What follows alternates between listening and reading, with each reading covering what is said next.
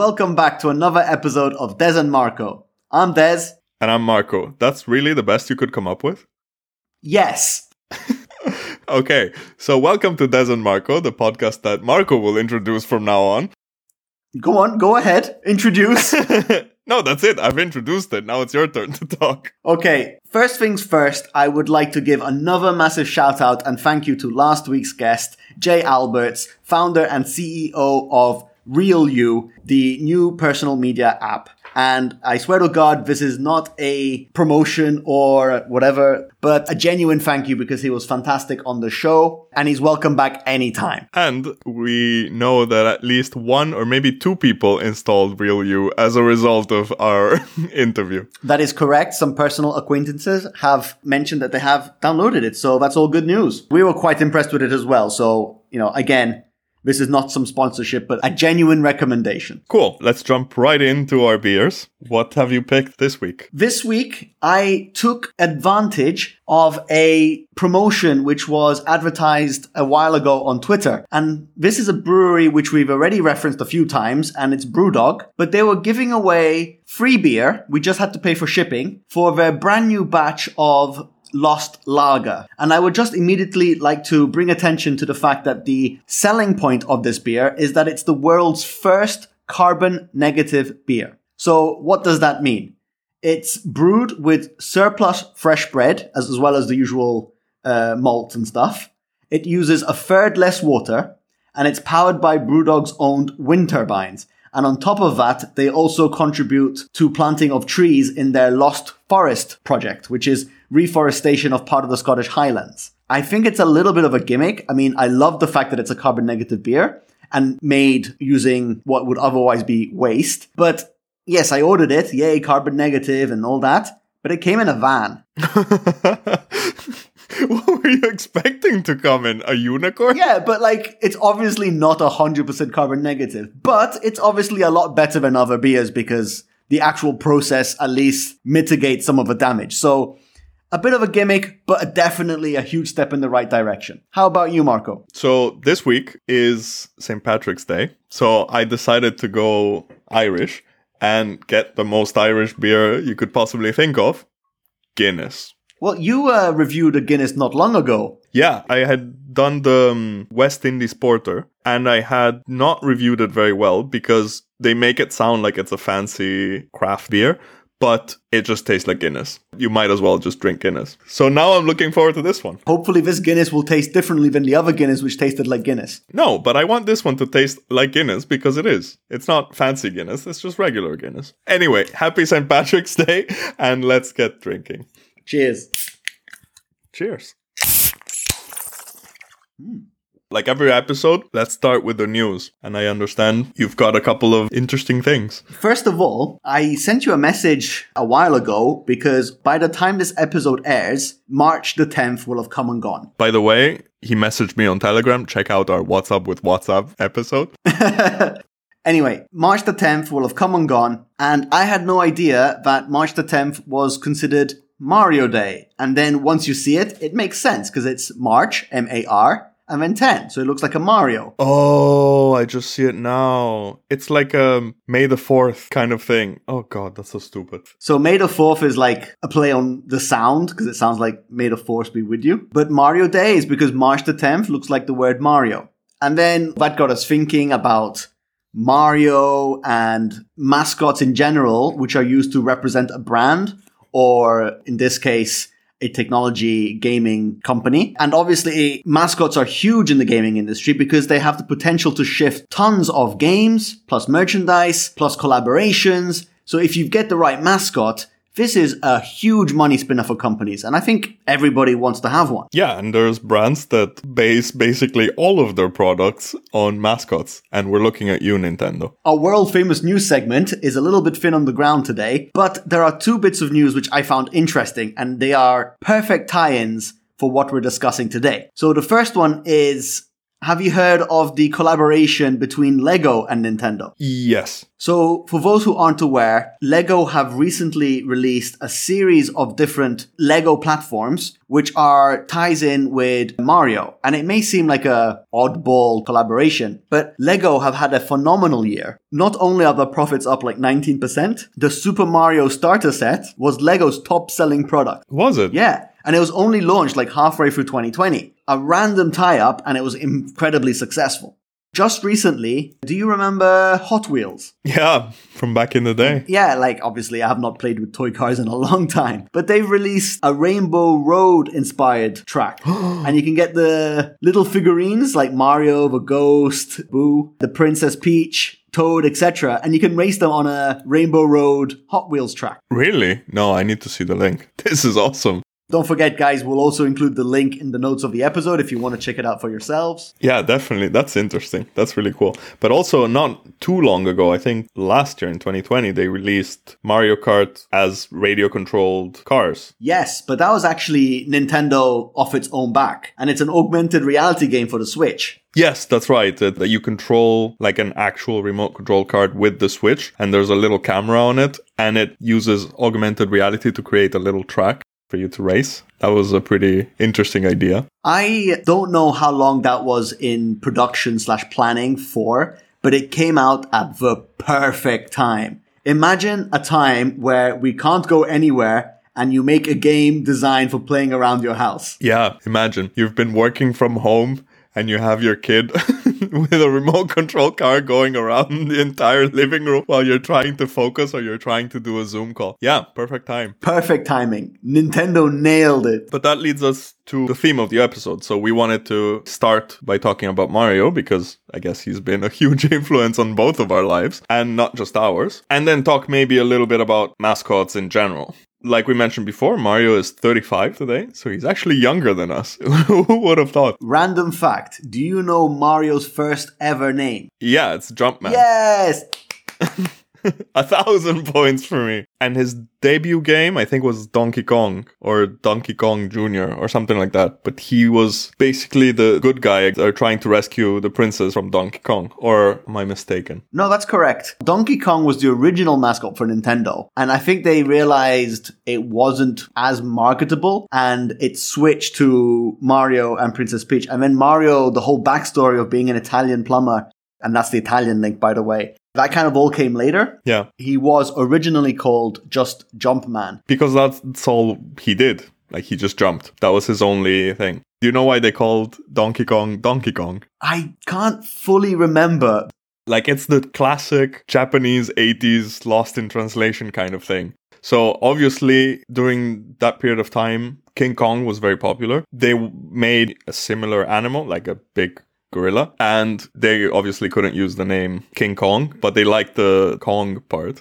But because he looked stupid, they looked up what the word for stupid was in English, and it came up donkey. No way. They just wanted to call him like stupid monkey, and they ended up calling him Donkey Kong. And this is actually the story that you told me a while back, that because of that, I think it was Universal that sued Nintendo because they claimed to own the rights to the word Kong. The movie King Kong had recently been re-released by Universal, the one with Jeff Bridges, so not the more recent ones. And Nintendo had released Donkey Kong, and obviously the mascot there is this giant gorilla. The Universal people sued Nintendo, thinking that Nintendo at the time was a small company, would essentially give up the rights to their very successful game, which was hitting all over the arcades. A lawyer, whose name I shall reveal at the end, approached Nintendo, or was approached by Nintendo, and basically said, "Don't fear, guys, it means you've made it. It means they're on the map, and that the other companies were beginning to take notice." But it was a classic faux pas or shot in the face by Universal,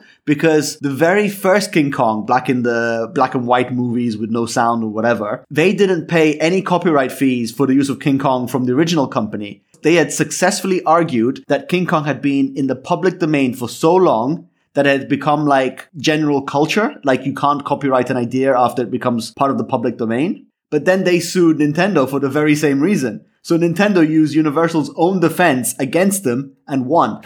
So what was the name of the lawyer? John Kirby. which then became a fluffy little pink ball. One of the many mascots that Nintendo has. They named them after the lawyer that basically saved them. Exactly. That allowed Nintendo to flourish because they were no longer under threat of persecution financially. Yeah. But speaking about funny trivia, do you know why Mario looks this way? Like with the overalls and the mustache and the hat? Not 100%. They designed him a certain way, but I don't know the specifics. So his appearance is popular culture now. He is this person that wears overalls, he has a mustache, and he wears a hat. And that is basically because at the dawn of the video game era, so when they designed him, because they only had a limited number of pixels, they drew overalls so that you could see his hands. So his arms would be different than the rest of his body. So like the red sleeves and the blue, let's say, torso. They designed the mustache so they could use like 1 or 2 or 3 pixels rather than just show nothing under his nose, because the pixels weren't small enough to draw a mouth. So they did a mustache, and they gave him a hat because they couldn't animate hair moving while he was like running or jumping. I love that. It's the ingenuity, how the limitations of a technology push the creativity to create the character and look good. Yeah, exactly. And he's been, iconic since then, to the point that now we're talking 35 years later, he is still wearing the same thing. Then because they gave him a hat and overalls, then they kind of said he kind of looks like a plumber.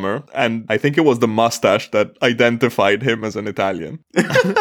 If you haven't heard about our episode on stereotypes, maybe you should listen to Stereotypical. Years and years and years later, they gave him the really annoying voice, the "It's me, Mario" voice, which is pretty annoying. But the thing is, like, he's so popular, like, no one really finds him offensive. Plus, I think Nintendo has positioned him as, like, this loving character above stereotypes and racism and that stuff. One incredible thing about Mario is that, as you've mentioned, he's over 30 years old, yet he is still relevant today. He has been reinvented several times whilst always being identifiable. He has gone from pixelated to 16-bit to 3D. He's gone into cartoon form, movie form, but we won't talk about that Bob Hoskins movie because that was terrible.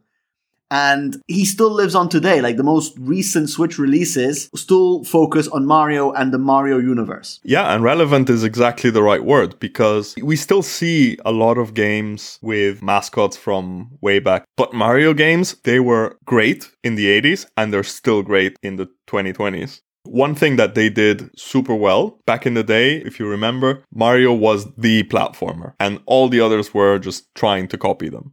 They've always managed to evolve him. I remember fondly Super Mario Bros. 3 with all sorts of like crazy levels, like the levels where you're a giant, the levels where everything is small, desert levels, beach levels, sea levels. Like there was all sorts of random stuff. And that's when they really started to go crazy. When the Nintendo 64 came out, they were one of the few that really handled the move to 3D very well. Like to this day, Mario 64 is a great game. Recently, Mario 64 was re-released on the Switch with the Anniversary Edition, celebrating the 35 years of Mario. And one thing which we now take for granted is that no one knew how to do 3D when 3D became possible. Mario nailed the core mechanics which set the footprint and the standard for all 3D games since. And it's not an accomplishment to be downplayed. Like, the camera work, the centering of the character, the movement dynamics, level design, they nailed everything. Yeah, with the classic Nintendo thing of keeping the game fun. Yes. But in a world where everyone was struggling to move to 3D, they nailed it, like on the first try, which I think is just incredible. But then it's not only the Mario games, it's the spin-offs that are super incredible. Like Mario Tennis, Mario Kart, Dr. Mario, Mario the Olympics. They have all sorts of weird random spin-offs that are also really fun, and they turn out to be really good party games as well. Agree. I mean, Mario Kart is arguably as big as just Mario. Absolutely. It's the party game, in my opinion, because everybody can pick it up, everybody can play it, and anybody could win. You don't need to be great at it. I think we mentioned this in a previous episode, but Mario Kart is one of the games which has perfected the art of rubber banding, i.e., if you are stuck really behind the rest of the pack, the game has mechanics which will help bring you forwards and next to the other players. so that the game is always very balanced. If someone's a ridiculously good racer, he is more likely to get penalized by events in the game. The races are always tight, which makes them fun because you never know who's going to win. Yeah, exactly. All right. Okay, Des. So what's your favorite 2D Mario game? Ooh. Do you count the original Mario Kart as 2D? No, that's the spin-off game. I mean, like the 2D ones, the platformer ones. Oh, okay. So I think I would have to say Mario 3. Simply because it introduced a lot of variety. Like, when he was like a raccoon, he could fly. Yeah, the Tanuki suit. Exactly. So that for me was the beginning of the potential of Mario. It was such a versatile character. Okay, cool. My favorite one. And this is, maybe it's a little bit obscure, I don't know. But have you played Super Mario Land 2 on the Game Boy? Yes. I loved that game. Fun fact, it's the one that introduces Wario as a character. Oh, really? Yeah, because he's the bad guy on that. Nintendo loves to do these like light world versus dark world kind of thing. And so Wario kind of takes over, and Wario's a play on the name Mario because it's just like an upside down M is a W. He's just like evil Mario. And that's how he started out. And then they like spun him off into like a completely different direction. But the levels were absolutely bonkers. Like there was a level that you're like inside a body or inside a whale. There's a level that you're in space, like a Halloween level that you're playing against like skeletons and stuff. And it was just crazy. But it was so much fun. One of my favorites. Okay. So favorite 2D game. Yeah. Now they're all in 3D. So which is your favorite of the 3D generation? We talked about this not too long ago, about how Mario Odyssey is such a good game. It nails everything. And it's also incredibly crazy and ridiculous. And the fact that you can impersonate other characters by using your hat is like a really cool mechanic. And there's the spoiler at the end where you use your hat on like a well-known character and it's just insane. But I loved Galaxy. Mario Galaxy for me was the best one. 100% in agreement. Before this pandemic, we started drinking beer as we do. And we started talking about the first Galaxy and how we were blown away by just the game mechanics. Because even the control was the Wii remote.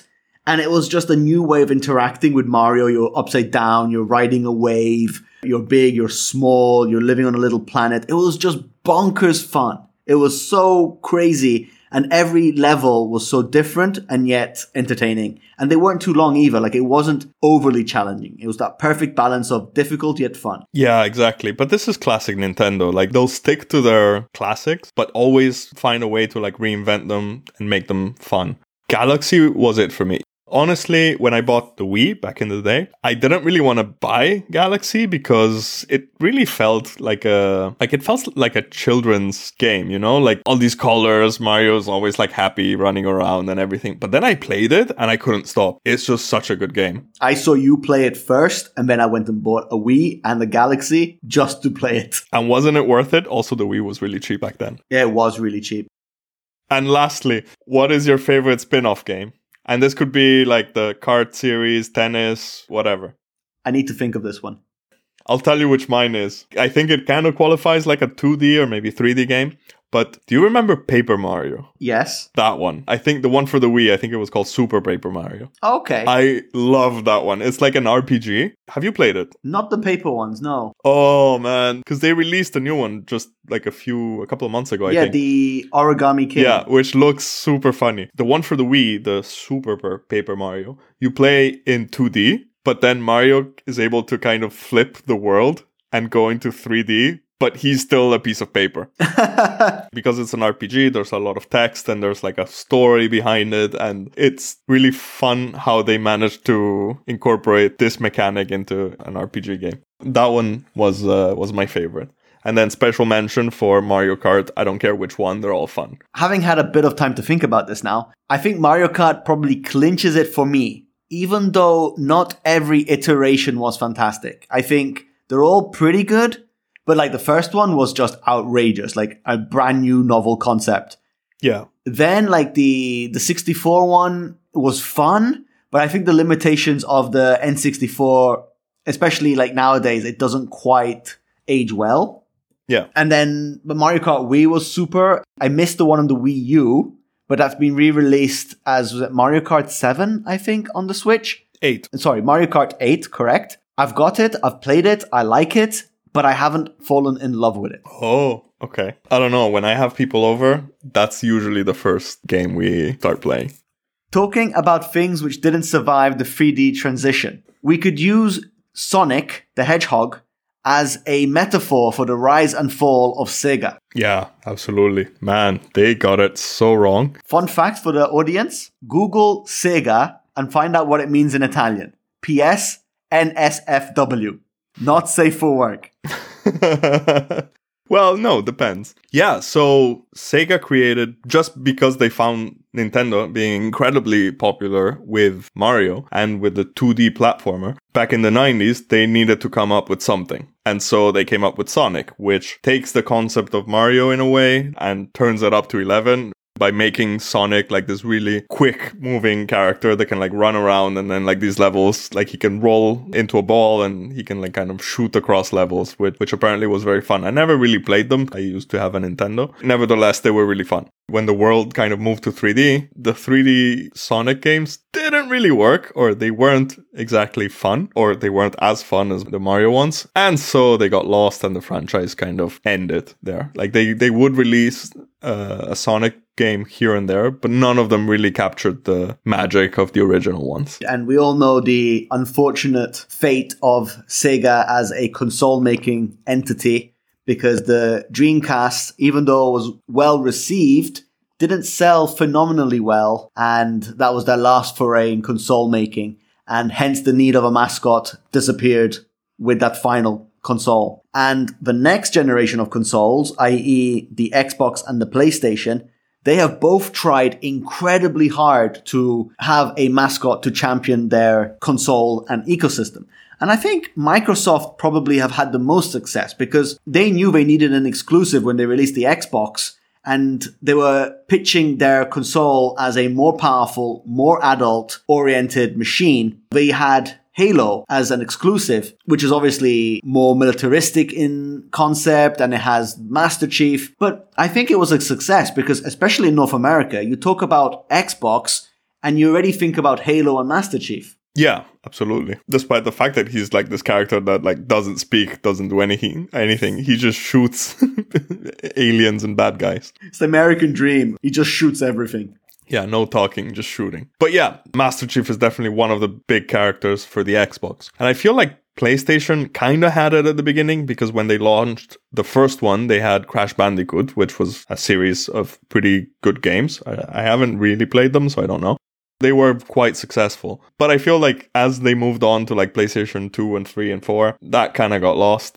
I think with the PlayStation 3, they tried to have another little mascot with the Little Big Planet series and the Sackboy. But I don't feel like it worked very well. Just a side note, part of the news again, Crash Bandicoot 4 is being re-released on the Switch. And I saw on the news that they are making a limited edition gamepad with Crash Bandicoot theming on it. So it's quite nice to see that that character is making a comeback, but he's no longer exclusively tied to the PlayStation brand. Which is fine. It doesn't really suit the PS5 market, really, does it? No, because I think they're positioning themselves as this like super serious, no nonsense console. I don't know if games like the Nintendo ones would fit necessarily on it. But it's good to see that Crash Bandicoot ends up on a Nintendo console, because then that means we could end up maybe one day seeing it in Smash Bros. Exactly. I love the cross-platform collaborations which they set up for Smash Brothers.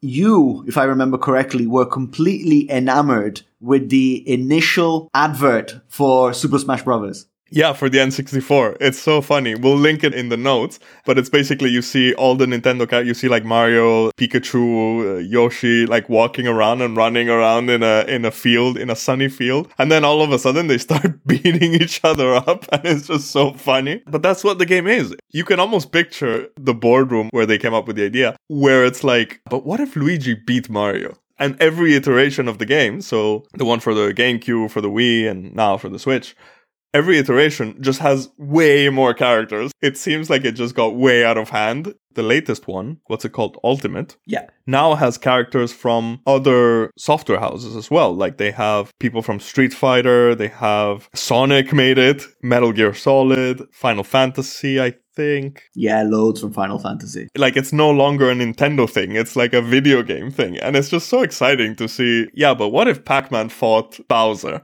And you can do that now. Not only do they have all these characters and have sorted out the intellectual property so that it can actually feature in the game, but like every time you get a character, you get that childish sensation of like, oh, it's Sonic! Oh, I'm playing a Snake! And the characters all have very unique moves. It's not like just copy and paste of the same moves. Like each character is so individual that the game is just a hoot.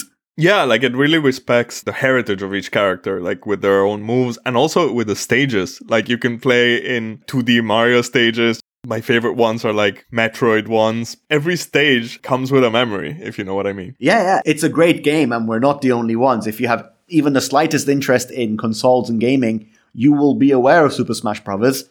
And yeah, it's fantastic. It brings the mascots of all these different franchises and pits them against each other in the ultimate battle. To be perfectly honest, I don't love the game. I don't love fighting games in general. You can't not get this one because it's just crazy. I just find it like completely bananas, this game, which is really fun. Okay, so we've spoken about mascots long enough, and I feel as if you're not a gamer, we should probably change the topic to something else. That's right. I have a great recommendation for a series to watch. Okay. What is it? Last weekend, we were bored, so we started looking for random things to watch and ended up on a series called State of the Union with Rosamund Pike, which you may know from Gone Girl, and Chris O'Dowd from the IT Crowd. He is not Moss, the other one. Roy. Yes, that's right, Roy. So they are 10 episodes, 10 minutes each. So it's very quick to watch. The premise is that they're a married couple. They're going through some difficult times. The beginning of each episode is them meeting each other in the pub that's just outside of their couples therapist, where they just kind of talk for 10 minutes and then go into therapy. You never see them in therapy. You never see them anywhere else. You just see them talk for 10 minutes in the pub. He drinks a beer. She drinks a wine. They talk about what's going on because every episode is a week later. Every episode is them kind of like, okay, but what are we going to tell her now? Or the therapist, like, what are we going to do? And it's just so well written. It's written by Nick Hornby, so from High Fidelity, About a Boy, and so on. It's just so well written. It's so cute. It's charming because you can tell that they still love each other. There's great chemistry between the two, but they're going through some difficult stuff. So like throughout the story, things happen, and obviously you don't see them happening. You just know that they happen because of how they talk about it. And it's just such a quick series to watch because it's a 10-minute episode. Sometimes it makes you uncomfortable because you know they want to be together, but they don't really know about if they do. And it just feels so real. It's funny. They make fun of each other. It's witty. I loved it. So if you can find it, watch it because it's super worth it. The fact that you said that they last 10 minutes each sold it to me. Yeah, exactly. In just over an hour and a half, you've watched all the first season. And recently, they've been renewed for a second season. It's meant to be a different couple. So it's not them two. So let's see how that works out. But yeah, like it works so well. I loved it. Okay, we've rambled long enough, and I can see you're finished your Guinness. Marco, how was your beer? You know, I've lived in Dublin for a long time. You know, Guinness has a special place in my heart. Also, it was basically the only thing I drank the first year that I was there. So, like, I grew up in a way with Guinness. What can I say? It's Guinness. And it's St. Patrick's week. So, yeah, let's say 5 out of 6. It's Guinness. I think everybody knows Guinness. A lot of people don't like it. I know it's an acquired taste. Stouts in general are an acquired taste, but I love it. I don't think Guinness needs any introduction, but it's the standard at which all stouts are measured. Yeah. And according to like 1960s commercials, it's good for you. Although it isn't. Yeah, disclaimer. No, it's not. But anyway, how's your free beer? I have to admit that Brewdog make much better beers. Than who? Than this one. Oh, okay. But considering it's made with surplus fresh bread... Just call it trash, okay? It's trash beer. It's okay. So that's a compliment because it's a carbon negative beer made with leftovers. And I would give it a solid 3 out of 6. A solid. Sorry, yes, of course. But, it's made with scrap and it tastes decent. Like, I would pick it over a Heineken any day, but it's better for the environment and it's better as a beer. But it's not Brewdog's best. Okay. Do they sell it now? Or it was just like a promotional stunt? No. I think they sell it, but I think they'd set up the new line to produce it. And so they had like a promotion at the beginning, giving it away for free. All right. Well, good to know. So if you want some neutral or carbon positive? Carbon negative. Carbon negative beer. You can definitely check out the Brewdog that Des is drinking. Having said that, Des, I shall talk to you next week. And guys, thank you so much for listening and talk to you next week. See you next time, guys.